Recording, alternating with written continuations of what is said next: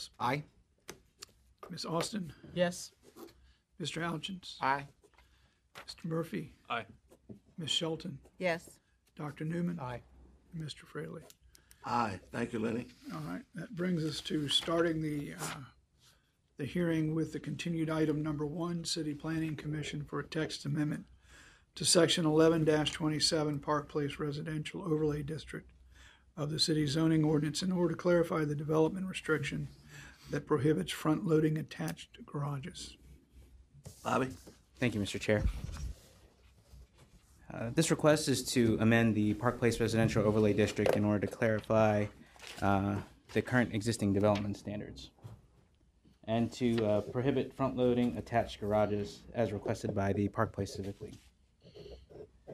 Just a little bit of background on the overlay district itself. In 1999, the Park Place Residential Overlay was adopted.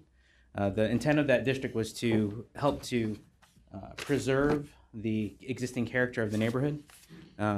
In that text amendment, it did have language, although very brief language, on how buildings should be constructed in the overlay district.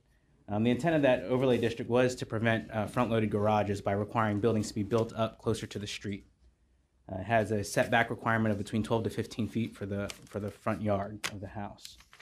1990 to present, unfortunately, there have been some homes built with front-loaded garages. Because of the lack of clarity in the existing text, there have been errors made. And because of that, in August 2016, the Park Place Civic League, along with the Healthy Neighborhood Enterprises, sent a letter requesting that the overlay be amended to clearly call out that front-loaded attached garages are prohibited in the Park Place Residential Overlay District. Again, I will clarify that the required setback within this existing district does not allow for front-loaded garages because it does not leave enough room to have legal access and a driveway to a residence, okay? Because there is a build-to or a front yard minimum and maximum standard of 12 to 15 feet. In January and February of this year, presentations were made to the community to clarify the request to make sure that we were on the same page. On February 6th, the Civic League did vote to not allow single-family homes with any type of attached front-loaded garage. On March 14th, after the item was continued from last month to allow for further discussion and to allow for parties to review it, the Park Place Civic League requested that the amendment remove all other development standards that are not related to the existing regulations. Staff made adjusted the text to remove all the additional development standards that don't directly associate with the existing language, as far as build-to line and other things that we interpret based off of the existing code through the zoning ordinance. On March 20th, staff held a meeting with Tidewater Village Association to discuss the changes. On March 21st, a meeting was held with TBA and the Park Place Civic League leaders. It was the Park Place president and vice president. There was some fruitful discussion. There was, at that meeting, the Civic League representatives did say that they were not in a position to request a further continuance because their community had already voted on the request to continue to move forward to prohibit front-loaded garages expressly in the code. There was discussion from the Tidewater Village Association to allow for further discussion to have a long-term vision and discussion of what structures could be built in the neighborhood. So just again to clarify, the proposed text expressly prohibits front-loaded attached garages. It does clarify the build-to line that's currently in the code. It does say right now that there's a minimum and maximum front yard requirement per the existing code.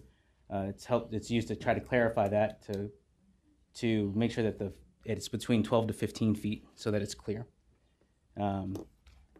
Driveways, again, because of the way the setback is currently set up, driveways are not permitted by the zoning because you cannot fit a legal parking space between the existing home, where the home is required to be located, and the front property line. So, as we have enforced, you can't have a driveway between there. So to clarify, so that these issues aren't missed again by zoning staff during the reviews, is to clarify that driveways between the front of the residence and the front property line or the street are not permitted.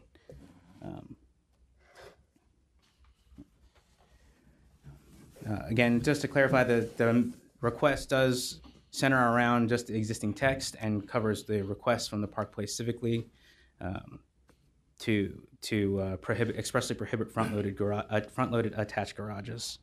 Because this is clarifying the existing text, staff does recommend approval of the request. Thank you, Bobby. Any questions of Mr. Tahan, commissioners? Bobby, before you go, how long have we been working on this concept? How long have we been working with the Park Place Civic League on this particular item? Their initial application came in August Of 16? of 2016, yes, sir. I'd just like to clarify, and you said it 3 times, I'll do it one more time to be clear. We're not changing any of the ordinance that's not already there now. We're just putting clarifications in. Is that correct? That is correct. We're not adding any more stipulations or any... There is one, again, I'll add this. If you can take a look in your packets, commissioners, or in your Dropbox. The existing text just expressly says that all front facades of buildings shall be between 12 and 15 feet. We did realize there were some errors in, again, how that plan was reviewed by planning staff and zoning staff at the time. To allow for some variation off of that, we did allow for up to essentially 25% of the building can go past the 12 to 15 feet. It was just to help a little bit to clarify so that there is some architectural dimension to the homes. It's just a first step at this moment, just to allow for that to be addressed. So you're saying that the house must be within 12 and 15 feet off the front of the property line? Correct. But you're allowing 25%. It can go deeper than that. Is that what you're saying? That is correct. Right now, the code says it's only between, the whole front facade is between 12 to 15 feet. Okay, so we're trying to allow for a little bit of architectural feature. And again, that was because there have been multiple errors, more errors in the fact that the architectural feature itself has been missed by zoning staff. So that sounds like to me you're actually giving voters more options by putting that That is correct. piece in there. Okay. Any other question or comment, commissioners? Thank you, Bobby. Here to speak in favor of this application, Mr. Charles Johnson.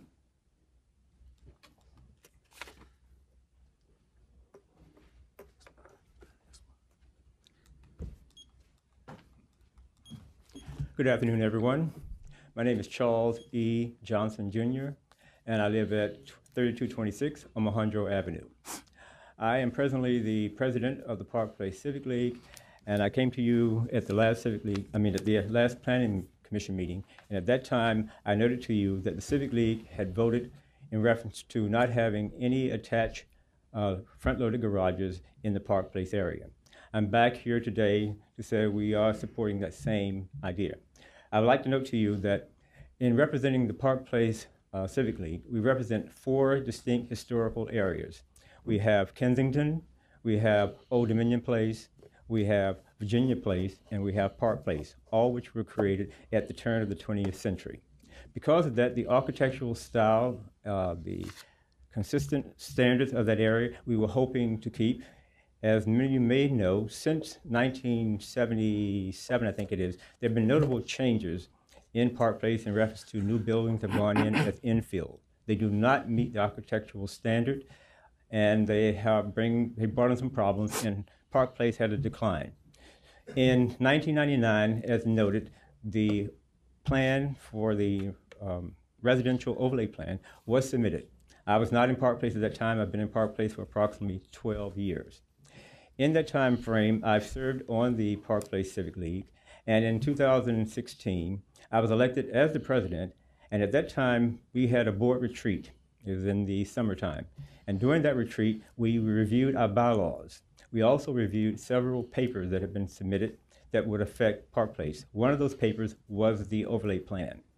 We looked at the overlay plan, and we felt that the overlay plan definitely covered the goal of the Park Place purpose, and that purpose was to conserve the architectural integrity of our community, but also make sure there would be future growth that would be consistent. We looked at another section, which I think is 12-27.2, and we realized that it was not clear at that point. So we requested to the planning department that there be some type of clarification, because we had heard from the former officers of the Civic League. We'd also heard from the planning department that this section was an intent that there would not be any front-loaded garages, but it was not stated. So we wanted that type of clarification. That's what we requested. And the words that we applied to it was there will be no attached front-load garages in Park Place. And at that time, it was submitted. And the planning department came back to us and said, well, we'll go through the process, but you need to bring it before your civic league and allow them to vote on it. Well, from September through November, we had different things that were going on, and we did not get around to actually focusing on this issue. But in December, we said we need to bring this before the Park Place Civic League, let them discuss it and vote on it. And at that time, it was decided in January that we would have a vote, but unfortunately we had a snow, and then in February 6th, we did have a vote, and the vote was, the majority was in favor of supporting the text amendment, and that's where we are at this point. So I would say to you, because I have to close, that we, as a Civic League, are opposed to this. We did meet with the Tidewater Builders Association 2 days ago, and we had differences, we had similarities and so forth, and we were willing to work along those lines, but we couldn't do anything at this time because of time constraints. We could not call a board meeting, we could not call a Civic League meeting in 2 days to have another look at this issue. So we're going with the original situation of having no attached garages in Park Place. Thank you. Thank you, Mr. Johnson. Any questions of Mr. Johnson, commissioners? Thank you, sir. Okay. Also here to speak in favor of this application, Tyros Patterson.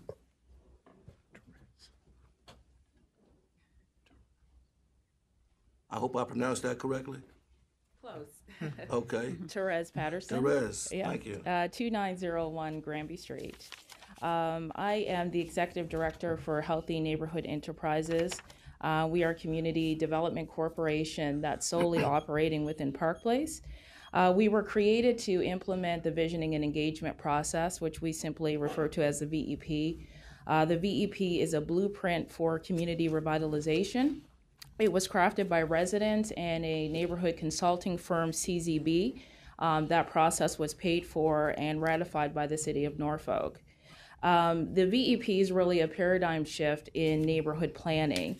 The 2-year process of establishing a strategy revealed the flaws in traditional planning that solely relied on infill development to build up the market. It also revealed that the work of revitalizing a neighborhood is multifold, that it would require building resident capacity to manage the neighborhood, that it would require working in partnership with codes and police to address disorder, that it would also require investment in exterior home repairs, and it would require the capital to acquire properties that have become a deterrent to private investment.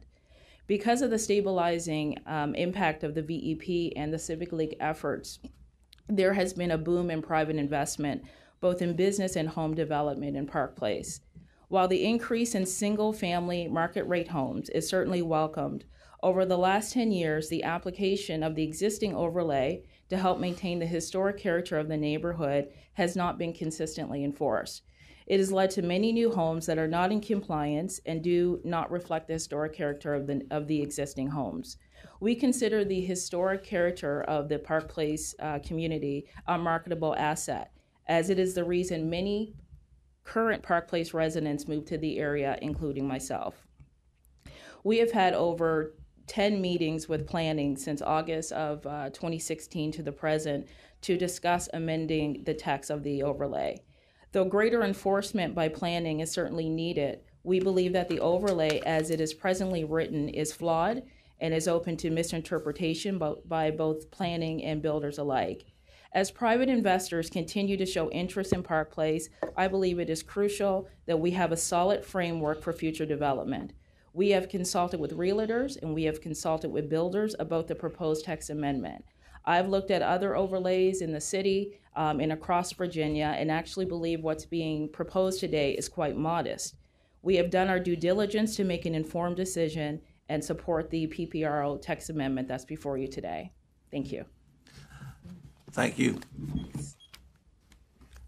Also here in favor of this application, but does not wish to speak, Cheryl Doles. You hear Ms. Doles?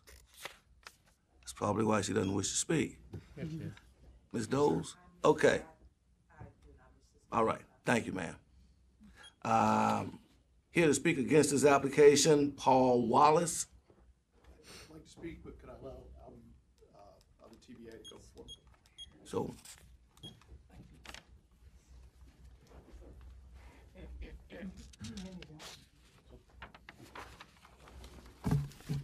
Good afternoon. My name is Albert Viola. I'm chairman of the Municipal Affairs Committee for Norfolk for the Tidewater Builders Association.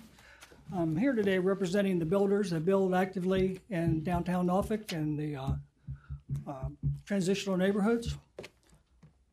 We reached out to the planning department and we had what I thought was a very cooperative meeting on Monday morning.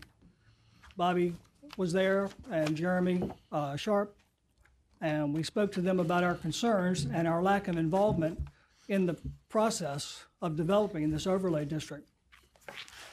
For some reason, we were kind of left behind, and we'd like to get involved, and that's what this is about today. As builders, we build houses that people buy and move into. We can't build something that's not marketable. The overlay district, as proposed, states the overlay district establishes yard requirements and lot sizes that reflect the existing conditions in Park Place. This book will illustrate to you that there is over 63% of the neighborhood does not comply with what is being proposed. It's already there. We're not trying to reinvent the wheel. We just want to work with the Civic League and with the planning department and develop something that's balanced for the neighborhood, balanced for the builders, balanced for the buyers, and balanced for the planning department and the city of Norfolk. One of our concerns is the 75% rule. We're not quite sure how to understand that or interpret that. And in our meeting the other day on Monday, and then again our meeting with the Civic League on Tuesday afternoon, there was a lot of confusion as to how this actually applies.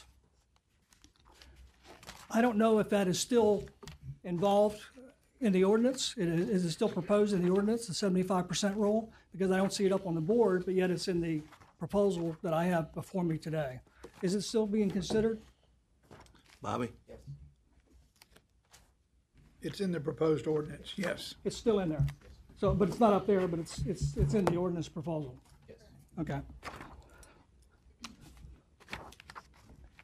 As the pictures illustrate, 63% of the houses do not comply with that 75% rule. And our concern is that it restricts our ability to do architectural setbacks when you only have 3 feet to play with, which is the... Mr. Viola, Yes. perhaps there's a misunderstanding. I'm sorry? The 75% rule, as you're referring to it, is an option. You can have 100% within that build-to line, or you can have any number, any amount less than 100% down to 75% within that build-to. So it actually increases the amount of flexibility. It does not reduce it. It increases the amount of flexibility? Yes, sir. It's not a requirement. It's an option. So these pictures here that you claim are not compliant actually are, because they're more than 75% is within that build-to range. Right, and that's what our concern is, that we need something less than the 75%, in the 40 to 50% range, something that gives us variety in our elevations. If you do 100%, you've got a flat line, right? Correct. Okay. If you do 75% on a 40-foot house, you have a 30-foot Okay. That's what's confusing is, we have builders sitting there trying to figure this out and we can't quite understand it. So that's one of our concerns, is the 75% rule. We recognize that the front-loading garage ordinance is in effect, and we respect that right now. We'd like to change it when the new ordinance is developed, and we'd like to work with the Civic League and the Planning Department to do that with some compromises, maybe setting the garage back further on the house than on the plane of the house, probably 8 feet or so back. But we recognize that even if you didn't pass this today, we can't build a front-loading garage. We understand that. That's an effect. Why it was neglected, we don't know. We're not at fault to do that. We brought our plans down to the city, they were approved, and we built some houses with front-loading garages. That's a fact of life. I'm sorry that happened, but that was something that slipped through the cracks. But we understand now, right now, that that's in effect and we can't build front-loading garages. In moving forward, we want to work with the city and with the Civic League to come up with some sort of compromise. You know, to get into the details, the problem with the garages set back in the back of the property, in the corner of the property as a front loader, is very awkward for someone that's buying a house. It's unsafe, it promotes vandalism. Let's say the husband is working late at night, the wife comes home from work, she can't pull into her garage safely to enter her house because the garage is back in the back corner of the lot. So these are things that we have to consider and buyers consider. I recognize that putting a garage flat to the front of the house is not attractive, and we don't want to do that. We want to come up with a compromise where we can pull that garage back. So these two issues are still up in the air with us, and we're trying to work it out with the planning department and with the Civic League. We were given very short notice on this, unfortunately. We weren't involved since last, it was in August, I guess, when it was brought to their attention. We weren't brought into the working of this. So we just got this notice about a month ago, and we've been scrambling since then, and we've had 2 great meetings with the staff and with Civic League, and we'd like to continue with that. We'd like to have that opportunity. We've got a great number of builders in Norfolk that are building fine homes, and they're bringing the values of the houses up in this area. I think this is a mistake to force this down our throat at this point. Thank you, sir. You have any other comment, or are you asking a question? That's all my comments. Okay. Thank you. Mr. Wallace, if you'd like to speak, sir, now's the opportunity. Fantastic. Thank you. Good morning. Paul Wallace, Wallace Brothers Homes, 2525 Oconee Avenue in Virginia Beach. And I'm just going to read a brief statement, but before that, I'd like to clarify a few issues that have already been raised. As to when work started, no text was available in spite of multiple requests from the TBA and local builders until the morning of the last planning commission. So we haven't seen anything to work on until that day. And we've been working diligently from that day to this to engage the TBA, local builders, all stakeholders, Civic League. Secondly, on the background, as presented by Mr. Tahan, I do not believe that the original intent of the 12 to 15 foot front yard had anything to do with preventing front load garages. I've never even heard the issue mentioned until it was first brought up by the Civic League. I believe it was to preserve the streetscapes in Park Place, which are urban and have this houses located close to the street. Otherwise, the R8 and R11 would typically have a front yard setback of, I believe, 25 feet. If you drive through Park Place, you'll see this jagged sort of thing that occurred before the PPRO. The 63% number of homes that will not comply with the PPRO is based on the number of homes built under the PPRO since 1999 that did not comply with that interpretation, that all planes must be in this 12 to 15 foot range. Can you clarify then? Because Yes, sir. I took that from that's 63% of the new homes, 63%. not 63% as presented earlier of the entire neighborhood. Not 63% of all homes in Park Place. We haven't done a survey of that. It is many, many of the existing homes. Just in wanted to Park get Place. that clear. Okay. Thank you. Include, okay.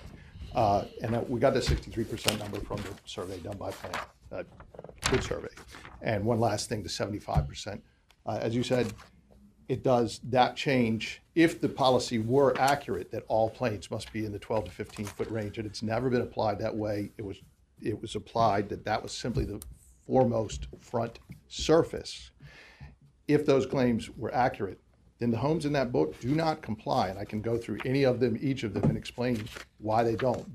That book is new homes, old homes, different sections of the vast Park Place residential overlay. It encompasses thousands and thousands of lots built over a century, different styles and types. And if you have any questions about them specifically, I'd be glad to answer them. Having cleared that up, I'd like to read my brief statement if I could. The Civic League requested that front load garages be prohibited in the Park Place residential overlay. There was much discussion about exactly how to define a front load garage and what such a prohibition should cover. Many in Park Place want a compromise similar to the one proposed for Huntersville, allowing sensible and unobtrusive attached garages recessed from the main facade. But to date, planning has not worked on such a compromise. I think a good example would be the house at 122 West 27th Street in your book there. In the end, planning has offered only a complete ban of any attached garage facing the main street. Planning said there is a need to clarify the current PPRO interpretation, and to do so, they have included language in today's proposal stating that 75% of the facade must fall within a 12 to 15-foot setback. If this was the intent of the current PPRO, then by the city's own count, roughly half of all homes built under this ordinance since 1999 failed to meet that law, and I don't think that's an error. I think that looks like policy. No one outside of planning has sought such a clarification. This whole conversation started with the community requesting to limit improper garages in Park Place. I'd like to point out this is the Facebook page for Park Place, and there are none of the homes shown here, including their profile picture, would be permitted under the old interpretation of the PPRO as presented today or under the new ordinance. However, when one Civic League member asked on this page, would any of these fit in the new PPRO, the site's curator responded, if you're asking if these homes would be in compliance with the new PPRO amendment, the answer is yes, all 4 of them, and there are many more examples like them in Park Place. Unfortunately, this simply is not true. None of these homes would be permitted under the revised PPRO, and it is the planning department's assertion that all of them were allowed to be built in error. There is still enormous confusion in the community about what the ordinance says and how it will be applied. The community is rightly proud of these homes. The building of homes like this should be allowed to continue in Park Place.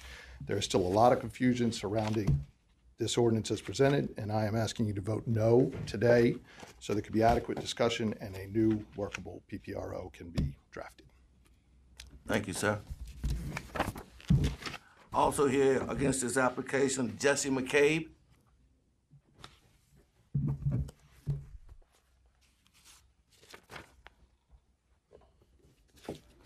Good afternoon.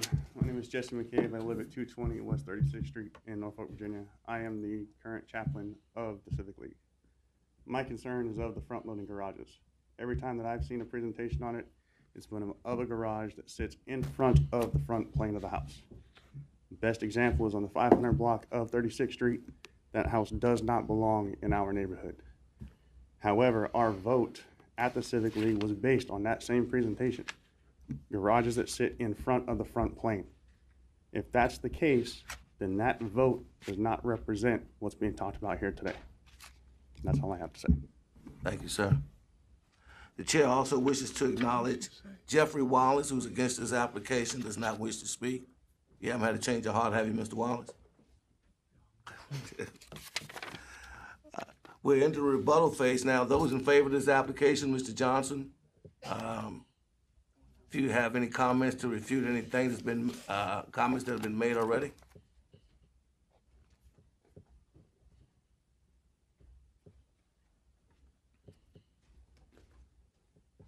As the Park Place Civic League president, I was at the meeting where this vote was taken, and I've heard the comment that we did not make direct reference to what is being said now, and that's why they would like to stop this. This vote was put on the floor. It was discussed by the voting members. Motion was made, and it was properly seconded. And the motion was no attached garage in Park Place. And the vote of the majority was in favor of that. And that's where it ended. And as for anyone saying that it did not occur that way, we have the minutes that can show that from the secretary and the other officers who were present who will also note that that is what happened. Thank you. Thank you, Mr. Johnson. For those in favor of this application, you still have additional time if you want to make any comments to refute those comments against your application. Ms. Patterson, if you'd like to say anything, now's the time.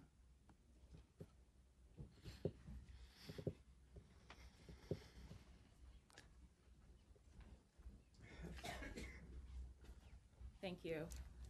Just wanted to briefly say Park Place is like every other community where 100% of residents aren't going to support something. As we discussed today, we've been going through this since August of 2016, and we've had open forums. We had Bobby Tahan come before the Civic League and do a 45-minute detailed presentation on garages, the variations of it, defining a garage. we've posted on Facebook, we've posted on Nextdoor to make sure we get sufficient feedback and information to neighbors to make sure they know what's going on. As we've kind of seen today with the representative from TBA, that there seems to be a misinterpretation in terms of what the text is saying. But the constant here is going to be planning, and planning's interpretation and enforcement of the text. And that's what we're really concerned about, and that's what we have been working with diligently with planning to figure out how is this going to be interpreted. Because builders are going to come and go. They have different skill sets and experience. They may interpret this differently, but it's going to be the consistent and constant enforcement by planning that's going to make a difference. I do, again, support this text amendment. As you've seen, there are errors that have occurred in Park Place, and I believe it's going to give us a strong framework for future development. Thank you. Thank you, Ms. Patterson. Presuming there are no further comments from those in favor of this application for rebuttal purposes, we'll move on to rebuttal for those that are against this application. Mr. Wallace, Mr. Viola, you have 5 minutes. I'd just like to say I strongly support revision of the Park Place residential overlay. We strongly support the preservation of the historic nature of that community. My family goes back there 100 years, lived, worked, worshiped.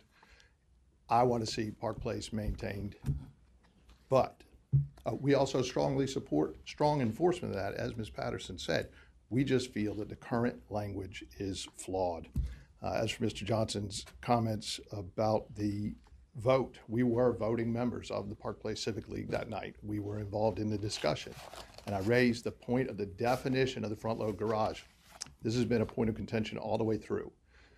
As it was explained to us originally, the Civic League saw a front load garage as a garage that the front door of the garage is in front of the main facade of the house. It loads in the front.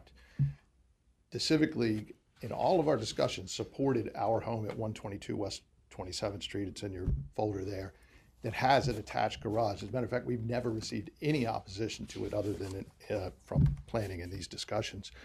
So that point was brought up before that vote. And I was personally assured in the open session by Mr. Johnson that it was the intent of that ordinance as written, the prohibition of attached front load garages in the Civic League, that it would be enforced only with reference to garages that sat in front of the main facade of the house. When I said, I don't think that's going to be the intent of the city, he said, no, that's my assurance, and we have to vote tonight or we don't get a say in this.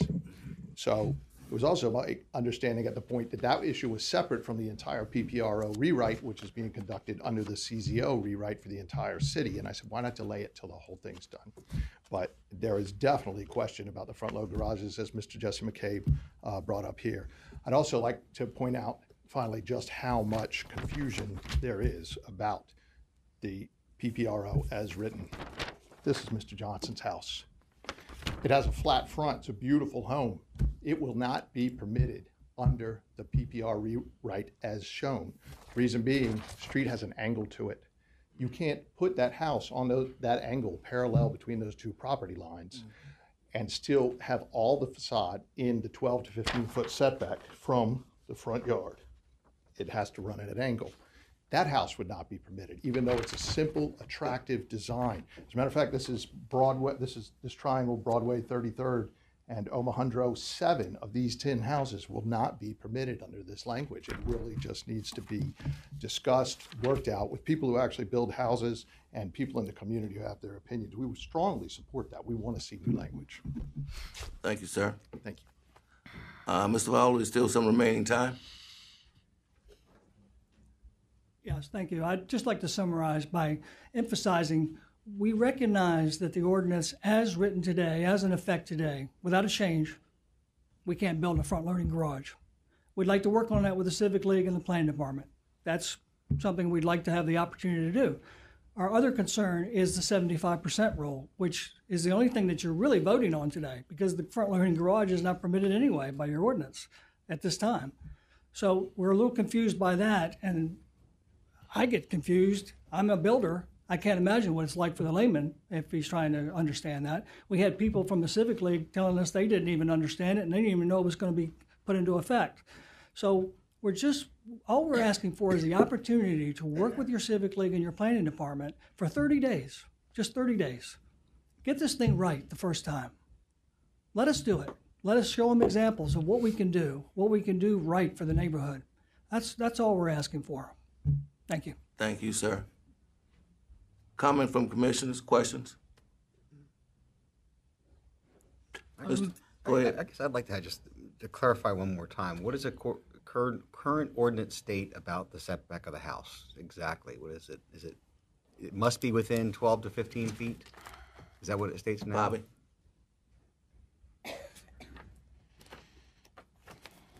That is correct. So the current code in 11-27.2, where it says front yard requirements, says front yard shall be a minimum of 12 feet and a maximum of 15 feet in depth. So again, that's essentially a build-to line. You have a minimum and a maximum where the building has to be located. Okay. And the 75% rule that is being discussed here, could you clarify that? The rule is to allow for a understanding that being within that 3-foot range was probably not. I guess I want me to stop. Was not probably giving enough architectural design elements. So we added a portion that would allow for some portion of the building to recess. It's not moving away from the current requirement of 12 to 15 feet. We were just trying to provide some flexibility. Okay, so does that maintain, is it 12 feet and that 75% rule would allow to be further back from that? What are we saying exactly? So 75% of the front facade of the building has to be within the 12 to 15 foot range, while 25% of the building is permitted to have a different offset from that.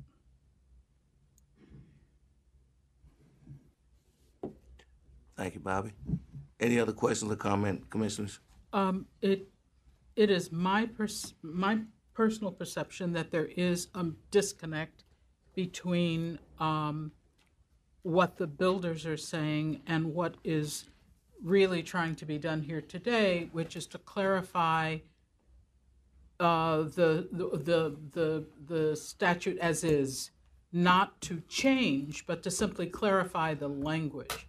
It is not prohibiting further discussion on it, but at this time to clarify the language as the Civic League would want.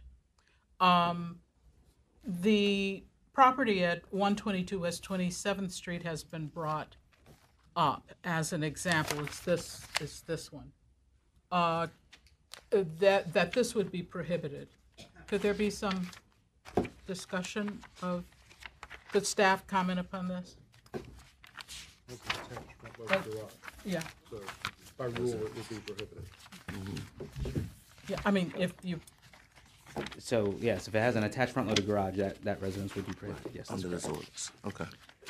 You know, if you go back to the original language, when this came up from Park Place, Bobby and I drove the community. We looked at every house in the community. We found that if you read the ordinance, it talks about a maximum and a minimum. The presumption under that should be that the entire house sits in that 3-foot range. And we found that there were quite a few houses that did not. Several of those were under NRHA's days. Often it would be a house that you find in that book that would be very attractive and compatible with Park Place. It did not fit in that 3-foot range. So if we take the word 75% and flip it around, 25% of the frontage of that house is being recognized as able to be closer or further back than the 3-foot range. That was what we were trying to clarify. So I believe that if they look with the 25% potential, some of these 63% that we're talking about of the new homes probably fall into that, because we were recognizing that those houses had been built and they had greater differentiation than the 3-foot range that was set up in the original text amendment. Let me, another clarifying statement from my perspective, Lenny George, or any member of staff. Fundamentally, we're saying the Civic League, does not want front load garages. The building community is saying, okay, we understand that. So in no way does adding this wording preclude further dialogue about what needs to fit in that neighborhood. Am I correct in that? Mr. Chairman, you're absolutely correct in that. Both Mr. Sharp and I have committed to the TBA that we want to continue working with them as on not only the single-family traditional, but every component of the zoning ordinance that we are developing and hope to have done by the end of the year. So, this is a perfect point for future conversation as it relates to the new zoning ordinance. Thank you, George. Any other comment, question at this point, commissioners? Hearing none, Mr. Newcomb? All right, the motion before you is to recommend that the zoning text amendment be approved. Mr. Hales. A couple of quick comments. First, I'd like to commend the Park Place Civic League. It's not many times we see neighborhoods coming forward to improve the ordinance to help their neighborhood and get what they want. So I think that's a great thing. From what we've heard, what I've heard today is garages are currently not allowed, and it has not changed at all. The houses currently today have to be set back 12 to 15 feet. This change actually gives more flexibility to the builders today. If you were to bring a builder permit today that's outside of that, you would be sent away. So if nothing else, over the next 2 or 3 months, you have a little more relief than you would otherwise. So I encourage some continued dialogue. I'm certain, hopefully, the community will listen to you. They want to certainly sell houses and build more houses in the neighborhood, so hopefully they'll take your advice through. But from today's standpoint, I see no harm in passing and getting this through. And then hopefully we'll see you back either before the zoning rewrites gets implemented, or if you guys come to agreement beforehand before that. So for those reasons, I vote aye. Ms. Austin?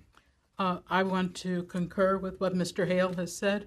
I do not think that this precludes any conversation to discuss the necessity for building homes that can be sold.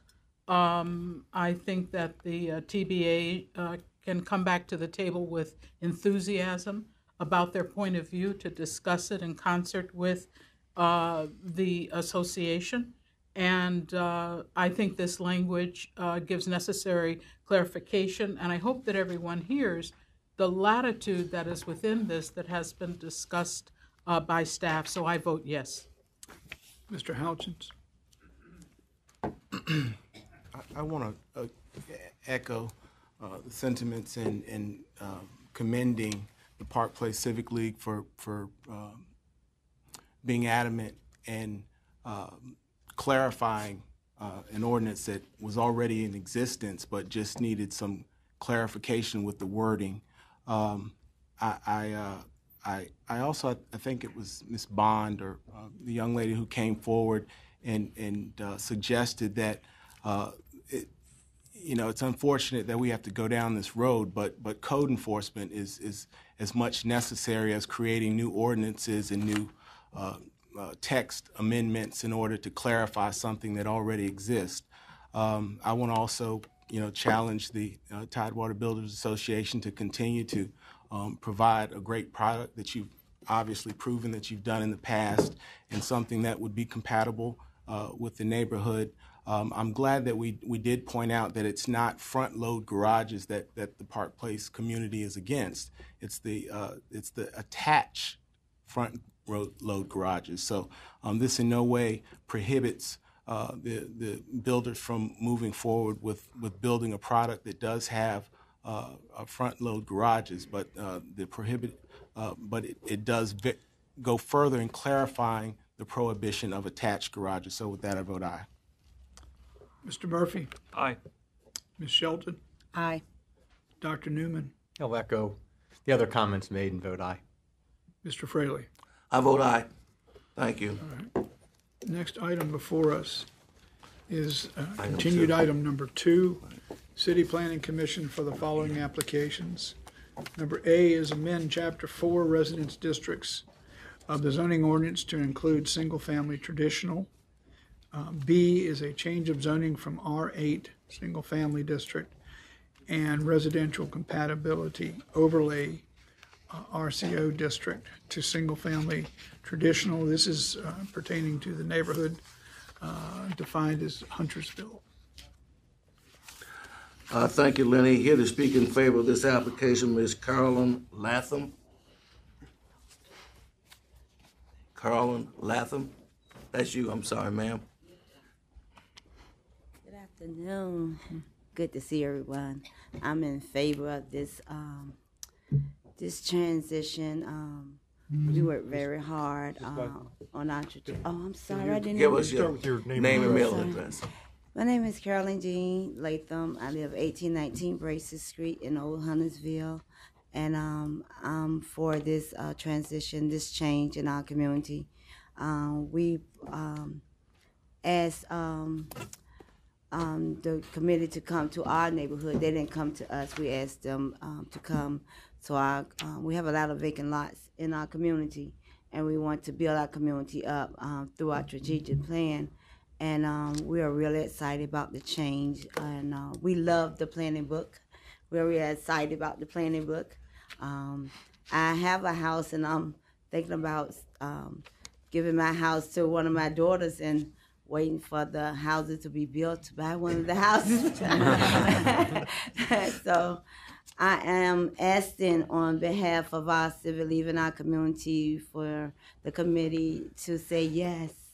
And I thank Bobby and his team for all the hard work and working with our civil league to make this happen. And they did come out again to our civil league to help those who wasn't too sure about what it meant, and everybody was on board. And the gentleman that did not live in our community but did have property there, he came out as well, and he understood, and it was just exciting to see the plans again and get more understanding. And just asking for a yes vote, and I know I'm going to get it because I prayed about it. So I thank you so much for listening. Yes, ma'am. Thank you very much, Ms. Latham. Also here in favor of this application was not wish to speak, Ms. Chapman. Yes, ma'am. Thank you, Ms. Chapman, for being here. Lenny, there is no opposition to this application. All right. The motion before you is to recommend that the zoning text amendment and the change of zoning be approved. Mr. Hales? Aye. Ms. Austin? Yes. Mr. Houchins? Aye. Mr. Murphy? In my short time on Planning Commission, I've never been as enthusiastic about voting for something. I vote aye. Ms. Shelton? Yes. Dr. Newman? Aye. And Mr. Fraley? Aye, we certainly look forward to what can evolve from this application, so thank you for your diligence. And I ask you to keep a finger on the pulse and make sure we head in the right direction. Thank you. I vote aye. We're now going to move to the regular agenda. The item before us is number 1. It's by City Planning Commission to amend Section 11-3 of the floodplain coastal hazard overlay districts of the city zoning ordinance in order to clarify requirements for accessory structures. Lenny, and there is no opposition to this application.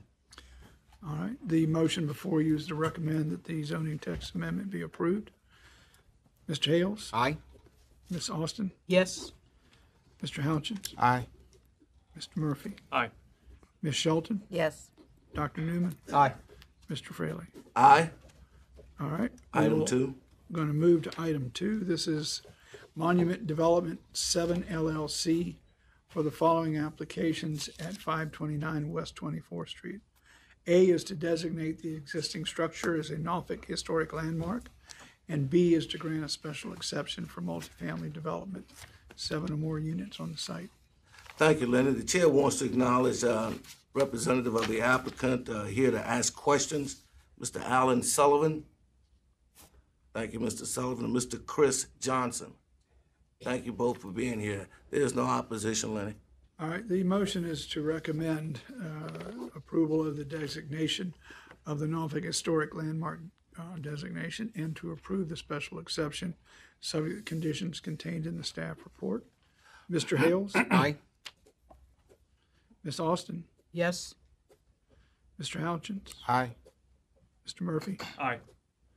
Ms. Shelton, Yes. Dr. Newman, Aye. Mr. Fraley. Aye. We'll make that recommendation. Council, good luck. All right, we will move on to item number 3, Hanks Filling Station for the following applications. A is a change of zoning from R8 single family to C2 corridor commercial for the property located at 810 43rd Street. B is a special exception to operate an entertainment establishment with alcoholic beverages at 4301 Colley Avenue and 810 43rd Street. And C is a special exception to operate an establishment for the sale of alcoholic beverages for off-premises consumption at 4301 Colley Avenue and 810 43rd Street. Thank you, Lenny. There is no opposition to this application. The chair will acknowledge Rick Henn. How you doing, Rick? Would you like to share anything further with us?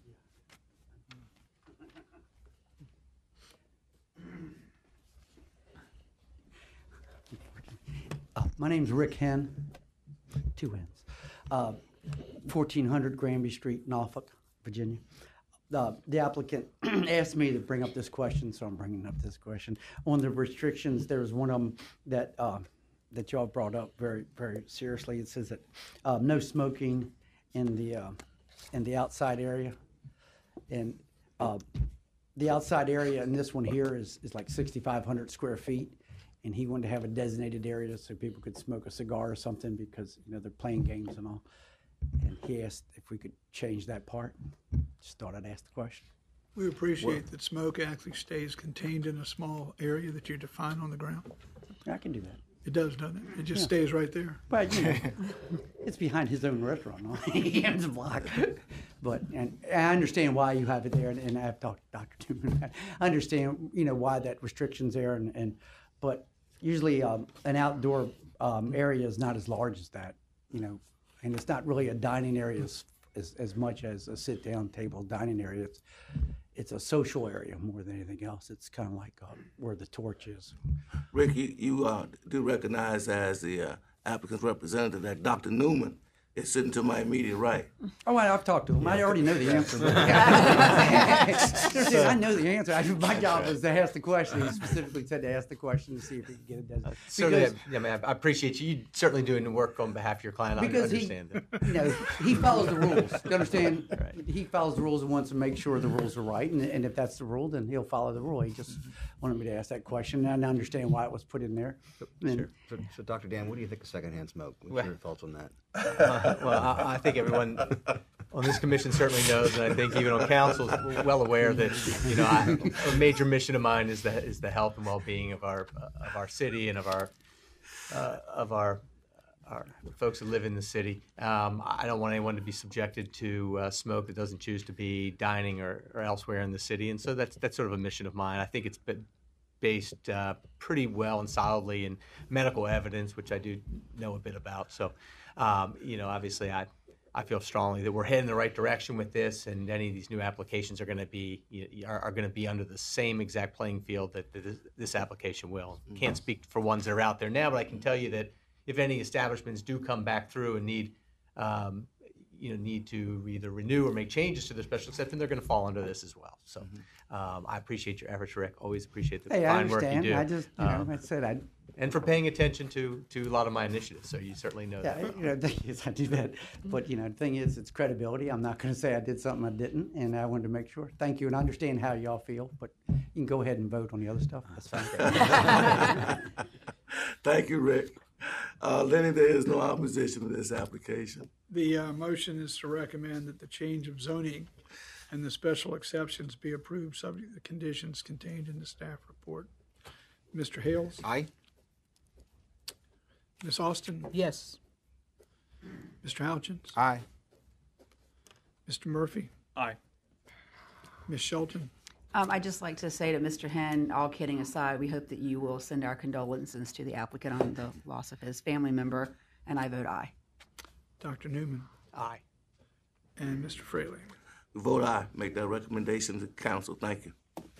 All right. Item number 4, Spinks Builders, LLC, for a special exception for multifamily development, 7 or more units at 4334 through 4350 East Little Creek Road and 7905 through 7919 Turner Road. All right. I know that you didn't specifically ask for a presentation. We do have one member of the public who signed up for questions. So for the benefit of the public and any questions that may be asked, I'll do a presentation real quick. But this property is located at the very eastern end of East Little Creek Road, where it terminates at Turner Road. The picture that you see right here, just to the left, right out of view, is Shore Drive. And that's the intersection of East Little Creek and Shore Drive, and that is the McDonald's right there that you see, and then the condo project under construction that you approved a little bit ago, a year or two ago. So this project is by Sphinx Builders, and it is a request for a special exception for multifamily. Anytime in the R11 and R12 district, someone asks to build more than 6 units, it does require a special exception permit. So that's the reason for this request in front of you today. And the request is to redevelop the site to accommodate 26 townhouse-style multifamily units.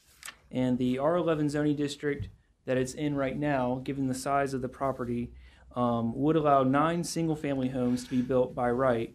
And then, like I said, no more than 6 multifamily units on the site without a special exception. And this site, I know we've gone over several different iterations with the Planning Commission and had it revised several times. So I'll just cut to the chase of the different changes, and that a letter of concern was received back in November that we spoke about, and that was from the Navy, the Little Creek Fort Story base that's right there to the south of the site. So in that letter, concerns were addressed at the time that related to stormwater flooding in the vicinity of the Navy-owned stormwater infrastructure and increased traffic volume near Gate 1, which is their primary gate of entrance there, particularly in regards to the possible expansion of this portion of Little Creek Road, East Little Creek Road, that terminates right by Turner Road, which is about a 12 to 14 foot wide single lane one-way road as it goes past the McDonald's site there. And here's the zoning for you. And then I'll talk about the site plan. But the applicant chose then in November to withdraw that original request and redesign the site. So I'll talk about some of those design changes. The redesign proposal removes all vehicular ingress and egress access from East Little Creek Road. So it directs all traffic to the Turner Road entrance, and it routes vehicles to the signalized intersection of Shore Drive and Dunning Road. This modification reduces the congestion that would have otherwise been increased at the direct intersection of Shore Drive and Little Creek Road if East Little Creek Road had been expanded to accommodate an entrance on that side.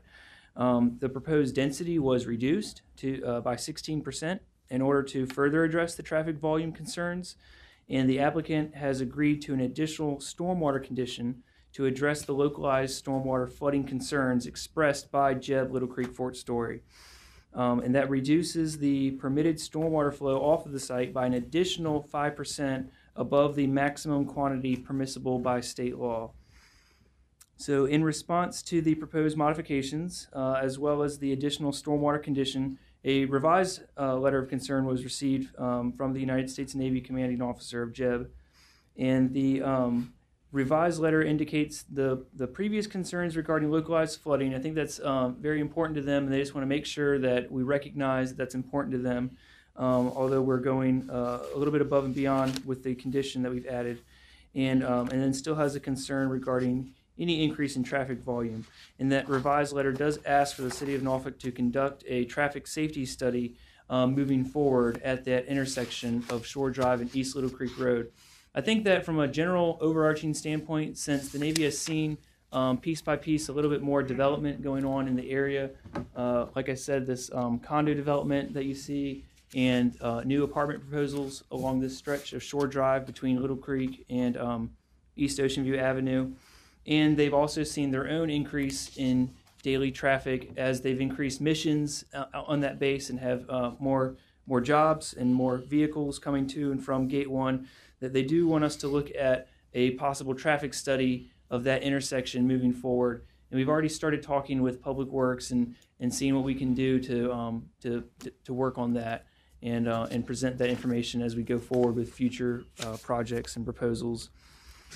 So I'll just read through a few of the conditions that will be placed because this is a special exception request. We do have the ability to impose some conditions that we've worked with the applicant on and they agree to. And that is that no more than 26 units shall be provided.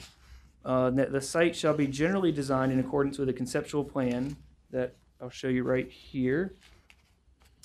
And that the site shall be developed to reflect the general massing, materials, fenestration, and design elements as shown on the elevations, which this is the front-loaded side, and then this is what we call the rear-loaded side, but this is actually the side that faces all the external streets. So Little Creek Road, Turner Road will be seeing this side that does not have any garage doors, driveways, but actually has front doors that have walkways. You can zoom in right here. You see walkways coming to the front, from the front door to the sidewalk. Presents a very presentable curb appeal to the neighborhood throughout. And we will have some. I'll just read through the condition about the curb gutter and sidewalk in just a second. And that is that right-of-way improvements shall be made along the Turner Road and public. Shall be made along the Turner Road public right-of-way, including curb gutter infrastructure sufficient to meet the minimum standards required by the Transportation Division of Public Works, and that a sidewalk with a minimum width of 5 feet shall be provided along East Little Creek Road and Turner Road public rights-of-way sufficient to meet the minimum standards, and that if any fence or wall is installed along the East Little Creek Road or Turner Road public right-of-ways and located between the building and the public right-of-way, that those fences and walls shall not be higher than 4 feet tall and shall maintain a transparency of 50% or greater. The reason for that condition is just to make sure that as individual tenants or property owners move into these units, that they won't then decide to take that public right-of-way space that right there and turn it into sort of like a backyard with a 6-foot solid fence, and it doesn't even interact in the same way with the sidewalk that it was intended for.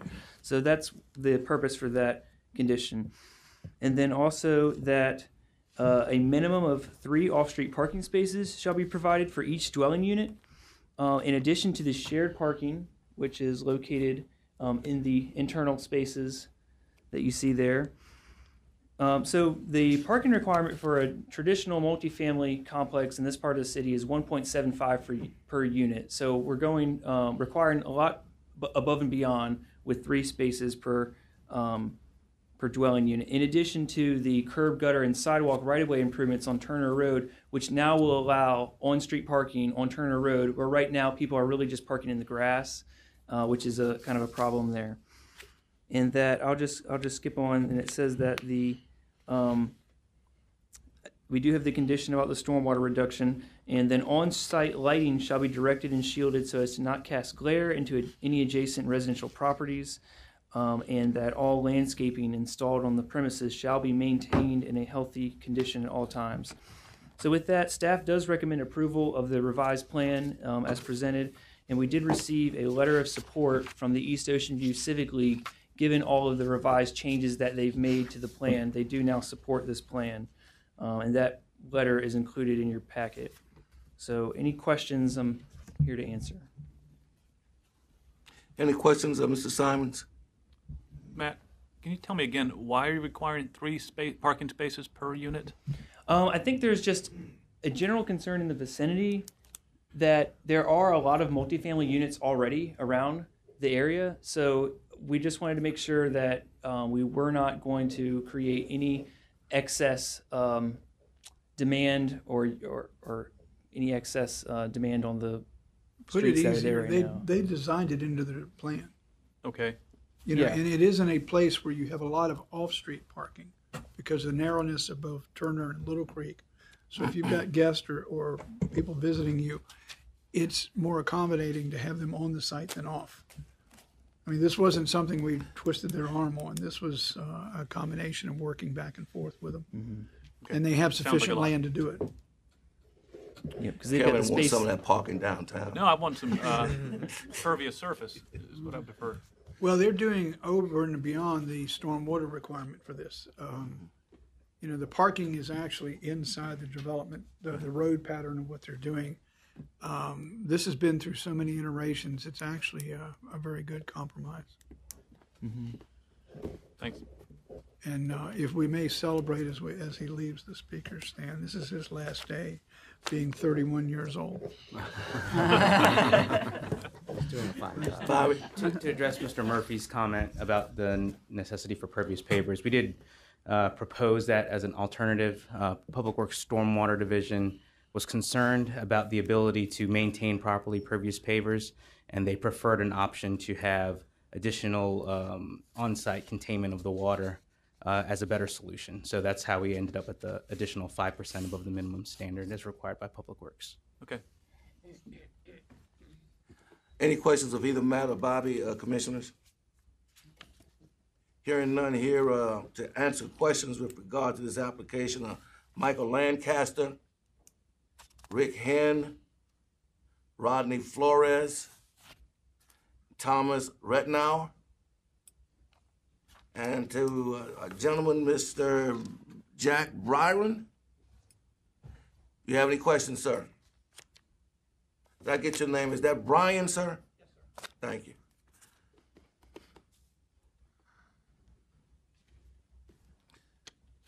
Hello, my name is Jack Bryan. I own the property at 7918 and 7920 Turner Roads, almost directly across from the entrance to the property.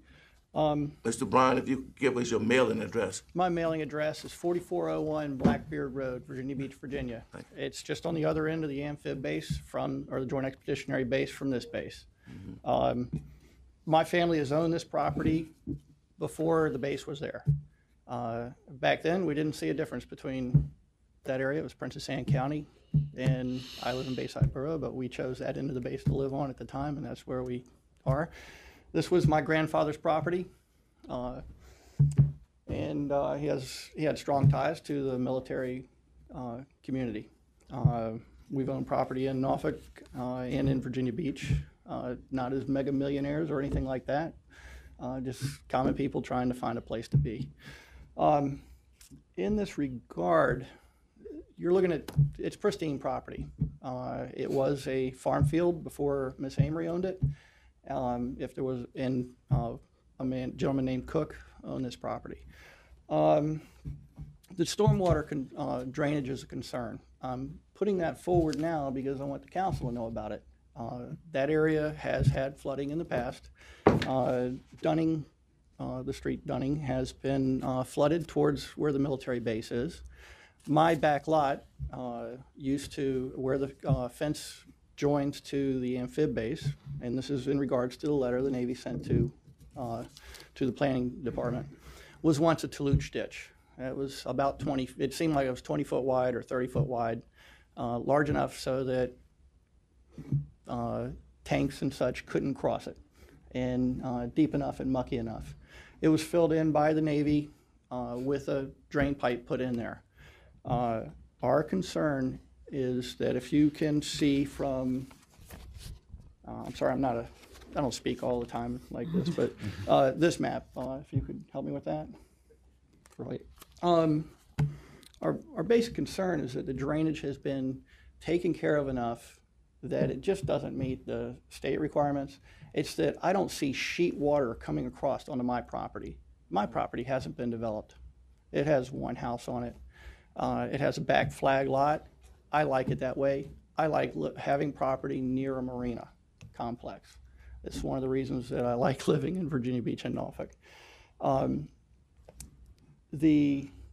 We have never been able to rely on the Navy in regards to that ditch, and now that it's a pipe, we haven't been able to rely on them to keep it the way with enough capacity for what it does.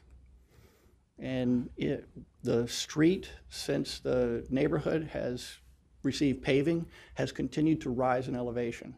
So if you go in there and look at houses, and one of my house is one, my garage level is below street level now. So when If water flows off of that property to the adjacent neighbors, I'm one of those adjacent neighbors. I'm across the street, it's going to flow into the street. I won't have curb and gutter on my side of the street. That water's going to go into my property. And it's going to come as sheets. It's going to be the entire rooftop, it's going to be the entire parking lot, and it's in a what do they call those? 50-year storm, 100-year storm. It's going to be a lot. We've had enough of those lately. I don't know if they're just severe. They come as squalls. What I want to see is a little bit of concern from the Planning Commission to the Planning Department to address those issues. I don't want to see these people who've purchased this property and want to develop it to be stopped. I don't think that little corner is going to solve the problem. They have addressed their point of contact drainage within their requirements. So I'm kind of just saying, yeah, I don't want to be affected by their development to a point where I'm flooded. So I would like to see the Planning Department address drainage in that area for all those concerned. We've been one of the last groups put in this. Now, why? We were in Bayside Borough, Princess Anne County, and this small little pocket was traded 15 years ago with the city of Norfolk and the city of Virginia Beach for those issues with the Diamond Springs Road property that's behind the airport. You became the tenants of it. In the past, you've always been that. We've had people going to school who, or even my cousins went to school when they stayed on Turner Road in Norfolk. But we always had to ask Virginia Beach for, that was where our titles were listed.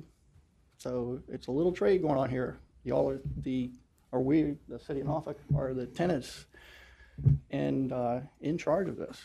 We're right by Little Creek. I mean Little Creek, not the amphib base. I'm talking about the creek. There's drainage concerns. Now the laws are telling us we can't just dump it right into the water. We're losing point of contact. I know you've addressed these issues at East Beach. I know you'll be addressing these at every development. It's got to be looked at on a larger scale than just this one guy's drainage going into joint expedition base, and the drainage for his needs to be enough. What about the whole street? I think your Planning Commission people will be better at answering those questions than I am. Thank you. Thank you. Before you leave, what was your address again, sir? 4401 Blackbeard Road, Virginia Beach, Virginia. And the property you're concerned with in this application? 7920 and 7918 Turner Road. Okay. It's across the street from the entrance. You'll see the property where 7917 is where the entrance is dumping out. Thank you. Thank you, sir. Bobby, you wanted to respond?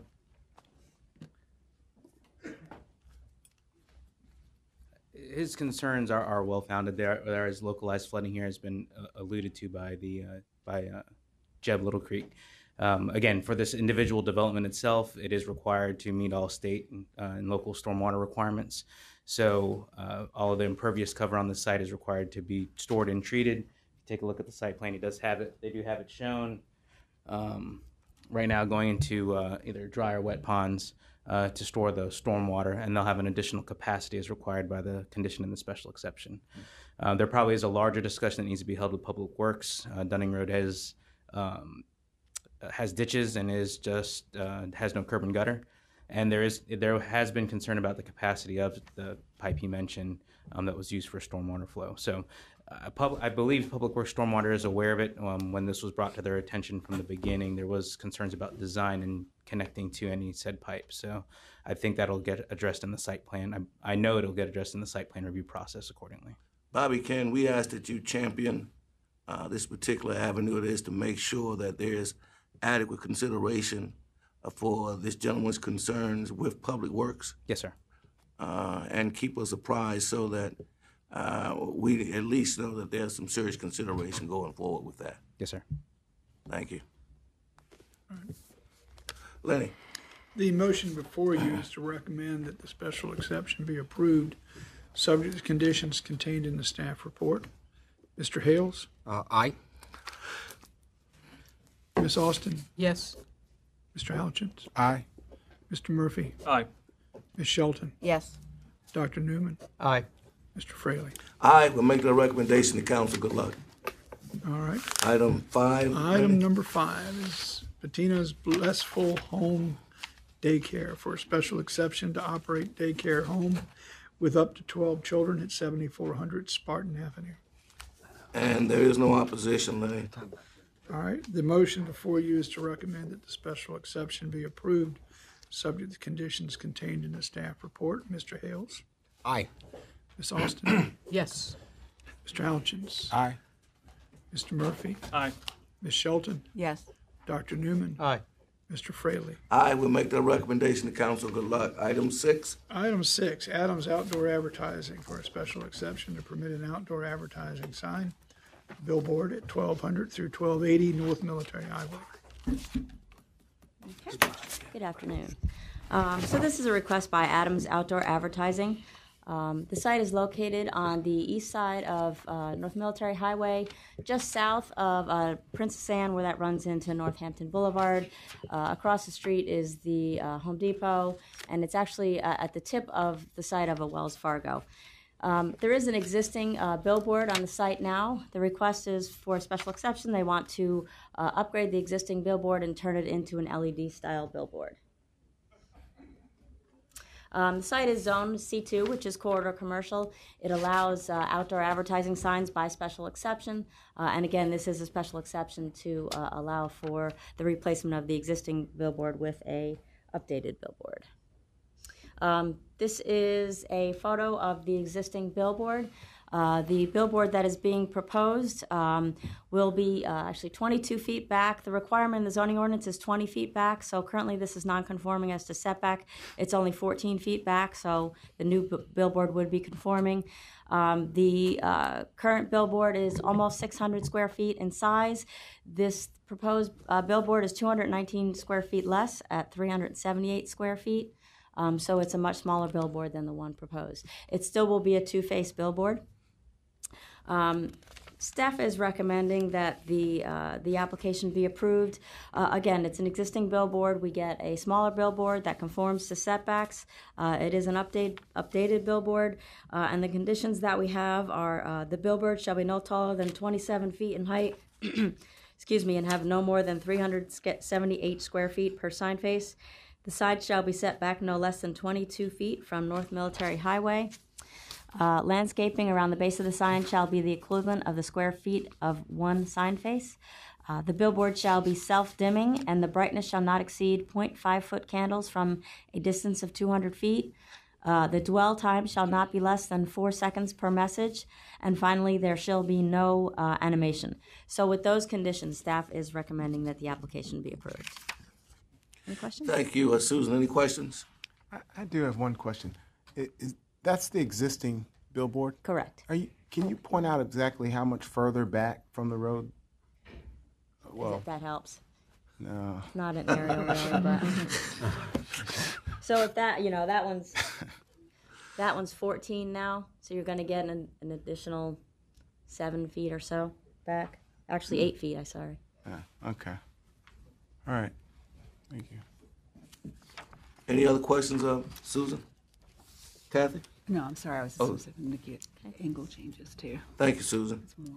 Upon a personal privilege here, the chair failed to acknowledge on that last application, regular agenda item 5, and Miss Bettina Bergen. I guess she must have been an applicant. She didn't hear her name and left, I guess. But we did want to have her in the record, Bettina Bergen. With regard to this application, item 6, Steve Romine. Oh, I'm sorry. Oh, we didn't call the lady. The lady that was here, we didn't call her. Good afternoon, Chairman Fraley, members of the Planning Commission. For the record, my name is Steve Romine, local attorney for Adams Outdoor with an office at 999 Waterside Drive, Norfolk. I have with me today Brian Roser, the real estate manager for Adams Outdoor as well. I'll be brief. We're requesting that you recommend approval of a special exception in order to replace an existing static billboard at 1200 North Military Highway with a digital LED billboard with two faces. Susan covered most of the detail, but essentially what you need to know is that we are moving from non-conforming to conforming. It's currently 14 feet off the right of way. We're going to 22 feet. 20 feet is the minimum required. We can go up as tall as 35 feet, but we're restricting our height this billboard to 27 feet. The property is owned by a nonprofit, National Development, so the income and lease payments will continue to flow to them. It is consistent with the comp plan, and it's compatible with the surrounding community. It actually reduces the total billboard faces by 216 square feet. The conditions are acceptable, and I would stand by for questions. Steve, one of the questions I had is, we had 2 of these electronic billboards throughout the city now. And at the time we were debating on those 2, one of my concerns was that we wouldn't have a proliferation of these types of billboards around the city. So I guess my question is, how many more of these you got in the hopper?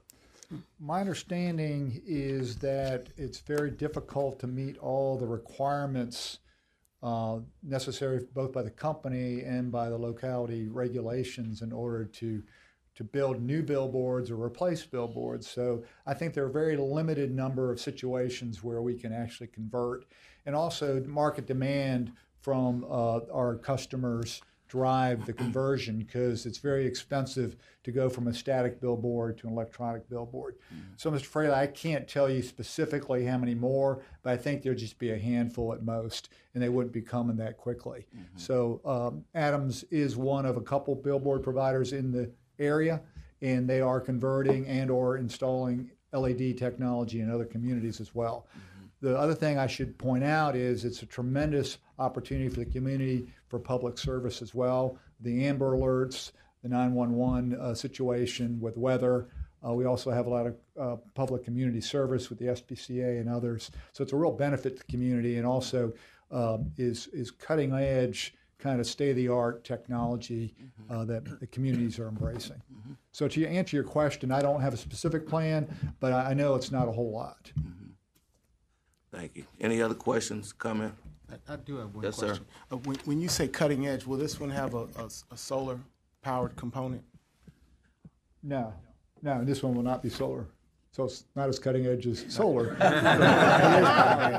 But you can program them remotely, and change the faces. And so with our partnerships with the FBI and others, they can actually, we have an agreement that when there's a need, they can actually automatically take over the billboard site with these emergency messages. So that's what I was really indicating. It's not the flipping kind of technology. It is LED. Okay. So, yeah. I've seen some of the billboards where they're beginning to install these solar panel things, and while they may not talk about it, look as I'll let Brian come up and give you 2 minutes on that, because he's the expert on it. So, okay.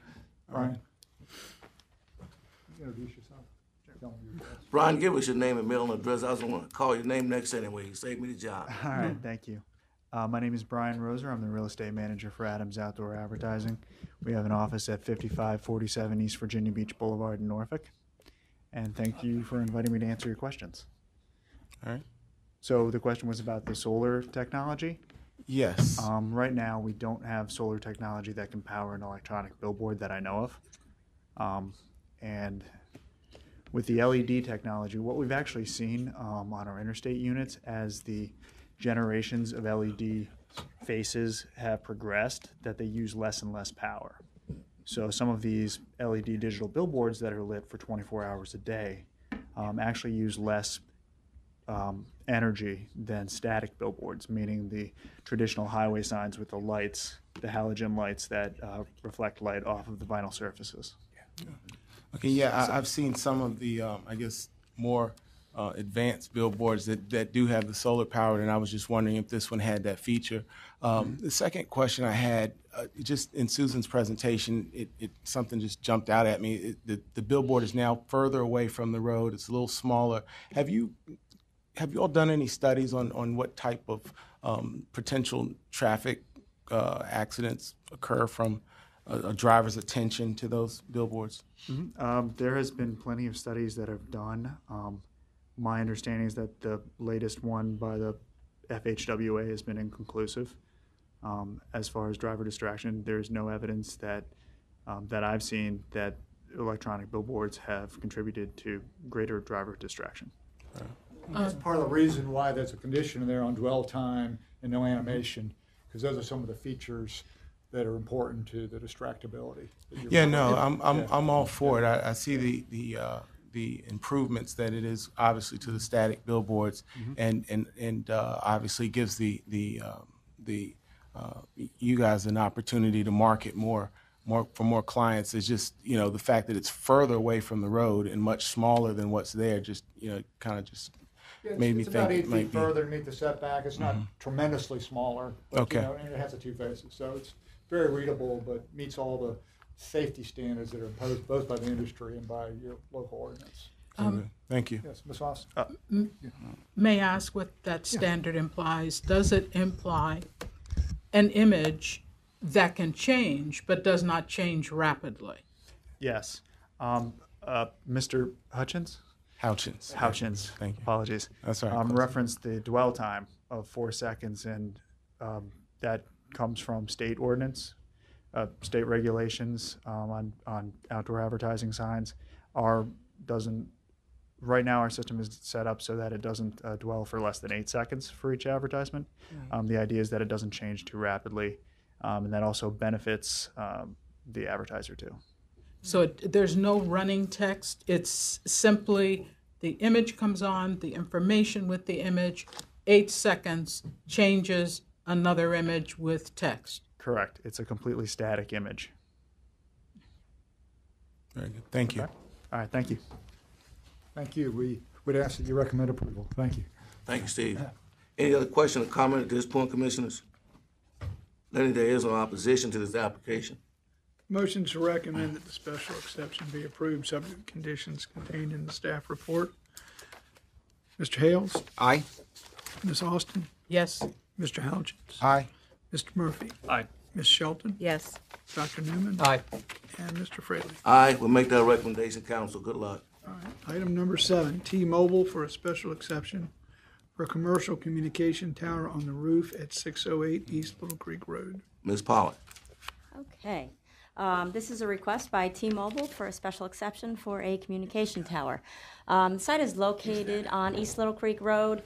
You've got Tidewater Drive just to the east, so this is just to the west of Tidewater Drive on the north side of East Little Creek Road.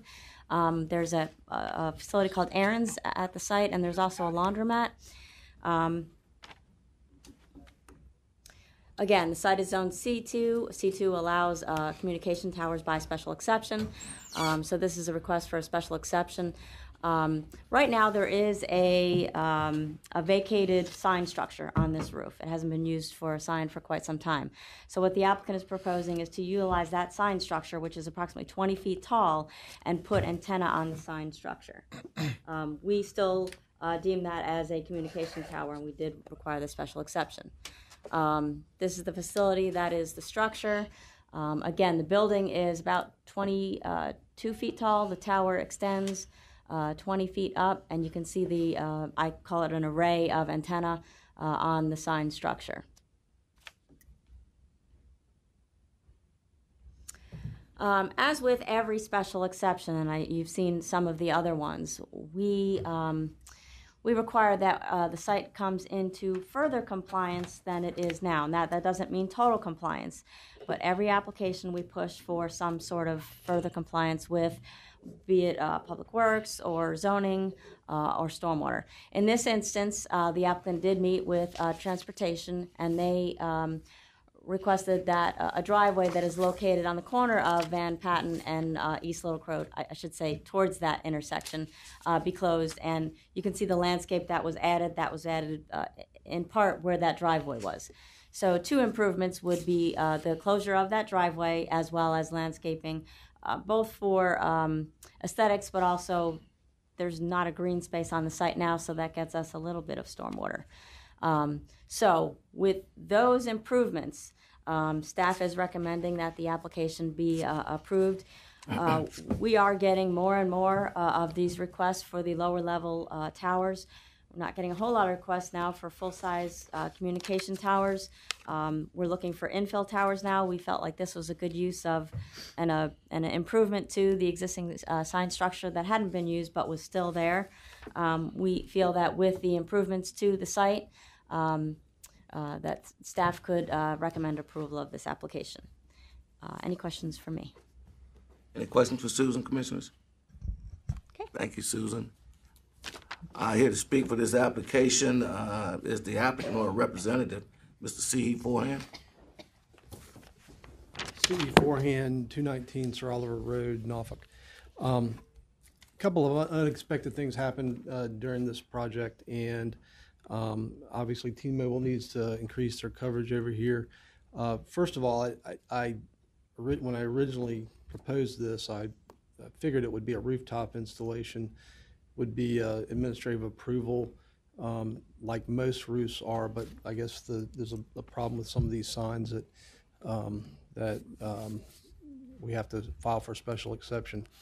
T-Mobile doesn't have any problem with the conditions, and they'll pay for them, the closing of the driveway and the landscaping.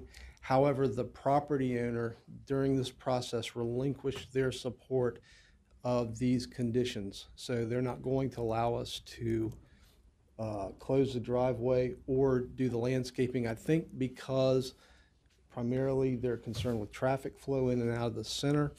And it's hard enough to attract retail customers, and they believe that this is going to detract from the customers being able to access the facility. And then the landscaping would hinder just visibility as far as drivers coming in and out of the site. It's a busy street. So unfortunately, I cannot build those improvements at this point in time because the property owner is not allowing me to. And so basically I'm here for any other questions that the commission may have. You do want to proceed with your application as presented? Yes, sir. What is your expectation of this being revised? Right now, I can't revise unless the property owner changes their mind, basically. So T-Mobile agrees to, they'll pay for the upgrades. It's a matter of the property coming back and saying we're not going to agree to any of these. I think it's we also had the property line issue that we had to resolve. So when I went back to them for that, they said we're not doing any of it. Mm-hmm. We had to make this one property, take that property line out, and they that one is a straw dog. Yeah. At all occasions, that's just to clear up something that they ought to do on their own. Yes, sir. Because the property has got property lines running through the building. We just said, please take them out. That doesn't really change the appearance of the property or make life any better for anybody except for the applicant's property or the owners. Mm-hmm. But this other part is important, and I don't want to be standing at council with us having to explain that we now oppose it because you all have failed to achieve any of the requirements. Right. And I understand that at this point in time that my hands are tied as far as being able to make the improvements. We're willing to pay for the improvements, but I'm not being allowed to do Mr. Forehand, I just listened to your comments. You have undertaken a dialogue with the property owners indicating to them that you will do the improvements with regard to the landscaping and et cetera. Yes, sir, absolutely. Okay. And so now I guess what you're asking is for us to give you the go-ahead to go proceed with your tower without the ancillary request that we had with regard to improving the site. Just some clarification there. It's not a tower. We're attaching antennas to an existing structure. So I do have an issue with that language because it is a rooftop installation. That was my original thought. So we're attaching antennas to existing structures. You're at the dance right now. Yeah. You came to the dance. Right. I'm here. Okay. And arguing about being here isn't really helpful. Okay, that's fine. But yes, sir, I want to proceed with this and have a vote, basically. Mr. Chair, can I ask a question? Yes, sir. Have you already executed has T-Mobile already executed a lease with the property owner? Yes, sir. Okay. Is the lease contingent on getting this approval? It is. And is the property owner prepared to lose the lease to save the existing parking lot condition? They are. It's tough. Yep. Get some time to work, potentially work it out before council. I mean, Well, that's about this. I understand, and I'm prepared to accept the denial if that's what the case may be. Yeah.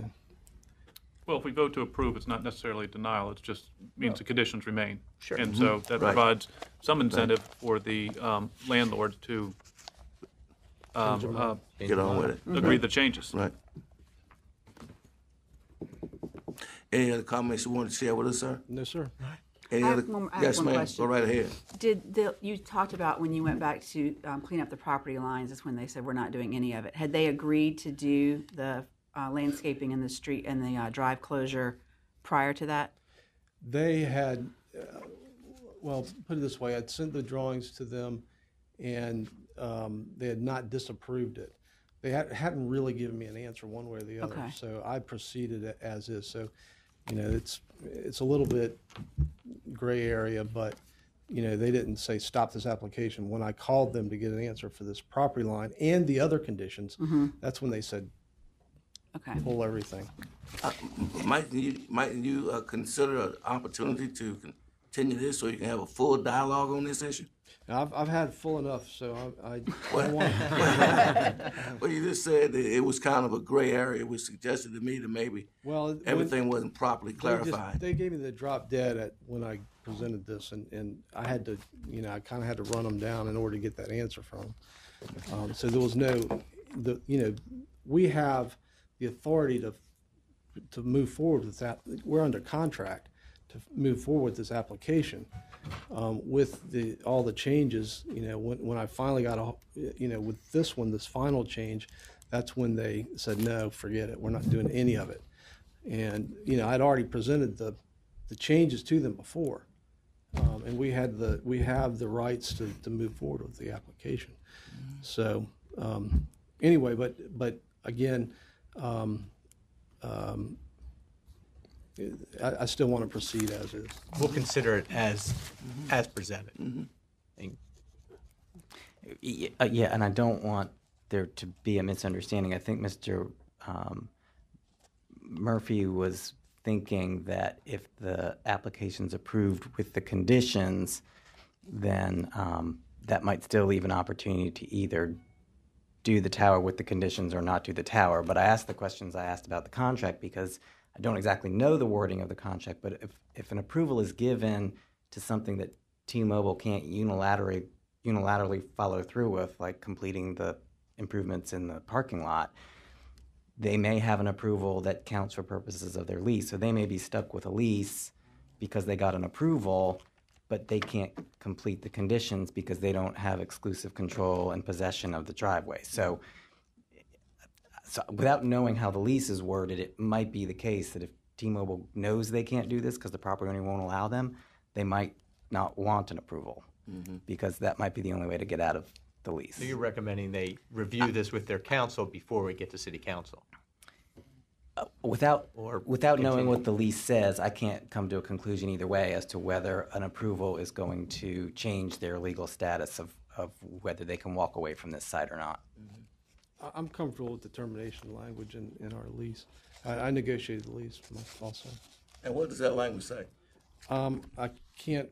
We have a lot of termination rights for approvals from various, because we're here for an approval, but we also have state approvals. We have federal approvals, and so we're basically covered, for obtaining all of our governmental approvals. So I'm okay with the contractual obligations. Yeah, fair enough. Fair enough, young man. Right. Thank you. Any questions of Mr. Forehand? Comment at this point? Yes, sir. Just for clarification, if we were to move forward with this and give a recommendation as submitted by staff to City Council, then the conditions that we're asking for are as stand. Is that what we're saying? Okay. All right. Thank you. Thank you. Mr. Nuka. The motion before you is to recommend that the special exception be approved, subject to conditions contained in the staff report. Mr. Hales. Aye. Ms. Austin. No. Mr. Houchins. Aye. Mr. Murphy. Aye. Ms. Shelton. Yes. Dr. Newman. Aye. Mr. Fraley. Aye. We'll make that recommendation to council. Thank you. All right. Next application is the Rosemere Corporation for a special exception to permit mixed use at 758 West 22nd Street. And we'll acknowledge that there is no opposition to this application. Here to answer questions is Mr. Robin Thomas. How are you, Robin? All right, the motion before you is to recommend approval of the special exception subject to conditions contained in the staff report. Mr. Hales. Aye. Ms. Austin. Yes. Mr. Houchins. Aye. Mr. Murphy. Aye. Ms. Shelton. Yes. Dr. Newman. Aye. Mr. Fraley. Aye. All right. Next item. Sounds like the last item. The Rosemere Corporation for a special exception to permit mixed use at 430 West 21st Street. And there is no opposition, and the chair acknowledges Ms. Robin Thomas is here to answer any questions. The motion is to recommend approval of special exception subject to the conditions contained in the staff report. Mr. Hales. Aye. Ms. Austin. Yes. Mr. Houchins. Aye. Mr. Murphy. Aye. Ms. Shelton. Yes. Dr. Newman. Aye. Mr. Fraley. Aye. Good luck with that, Robin. We'll make that recommendation to council. Item 10. Item 10, Cold Press 2 for a special exception to operate an eating and drinking establishment at 1902 Colley Avenue. No opposition to this application, Lenny. The motion before you is to recommend approval of the special exception subject to the conditions contained in the staff report. Mr. Hales. Aye. Ms. Austin. Yes. Mr. Houchins. Aye. Mr. Murphy. Aye. Ms. Shelton. Yes. Dr. Newman. Aye. Mr. Fraley. Aye. We'll make that recommendation to council. Thank you. The next 11. item is sanctuary for a special exception to operate an eating and drinking establishment at 109 Addison Street. Thank you, Lenny. Here in support of this application is the applicant, Trey Hanna. Like to share anything with us, Mr. Hanna? Yes, sir. It's Trey Hanna at 9444 Wells Parkway in Norfolk. I just wanted to take the opportunity to bring up just a small little thing, and I'm not trying to open up a can of worms about anything. It's just the application has wording, and then what I'm signing off on, the conditions, there's a little inconsistency with regards to entertainment. It says that on the application, will indoor or outdoor entertainment be provided? Entertainment consists of anything more than one unamplified musician. I'm going to have a little outdoor deck. I'd like to have the opportunity to have an acoustic player and maybe a bass player along with maybe one of those guys that sits and hits the drum on a box or something, but not a full band. In your conversation when you applied for this, you were explained yes, sir. that that's a different application. Yes, sir. And And you didn't apply for that different application, did you? Well, yes, sir. No, sir. I think the answer is no, sir. You did not.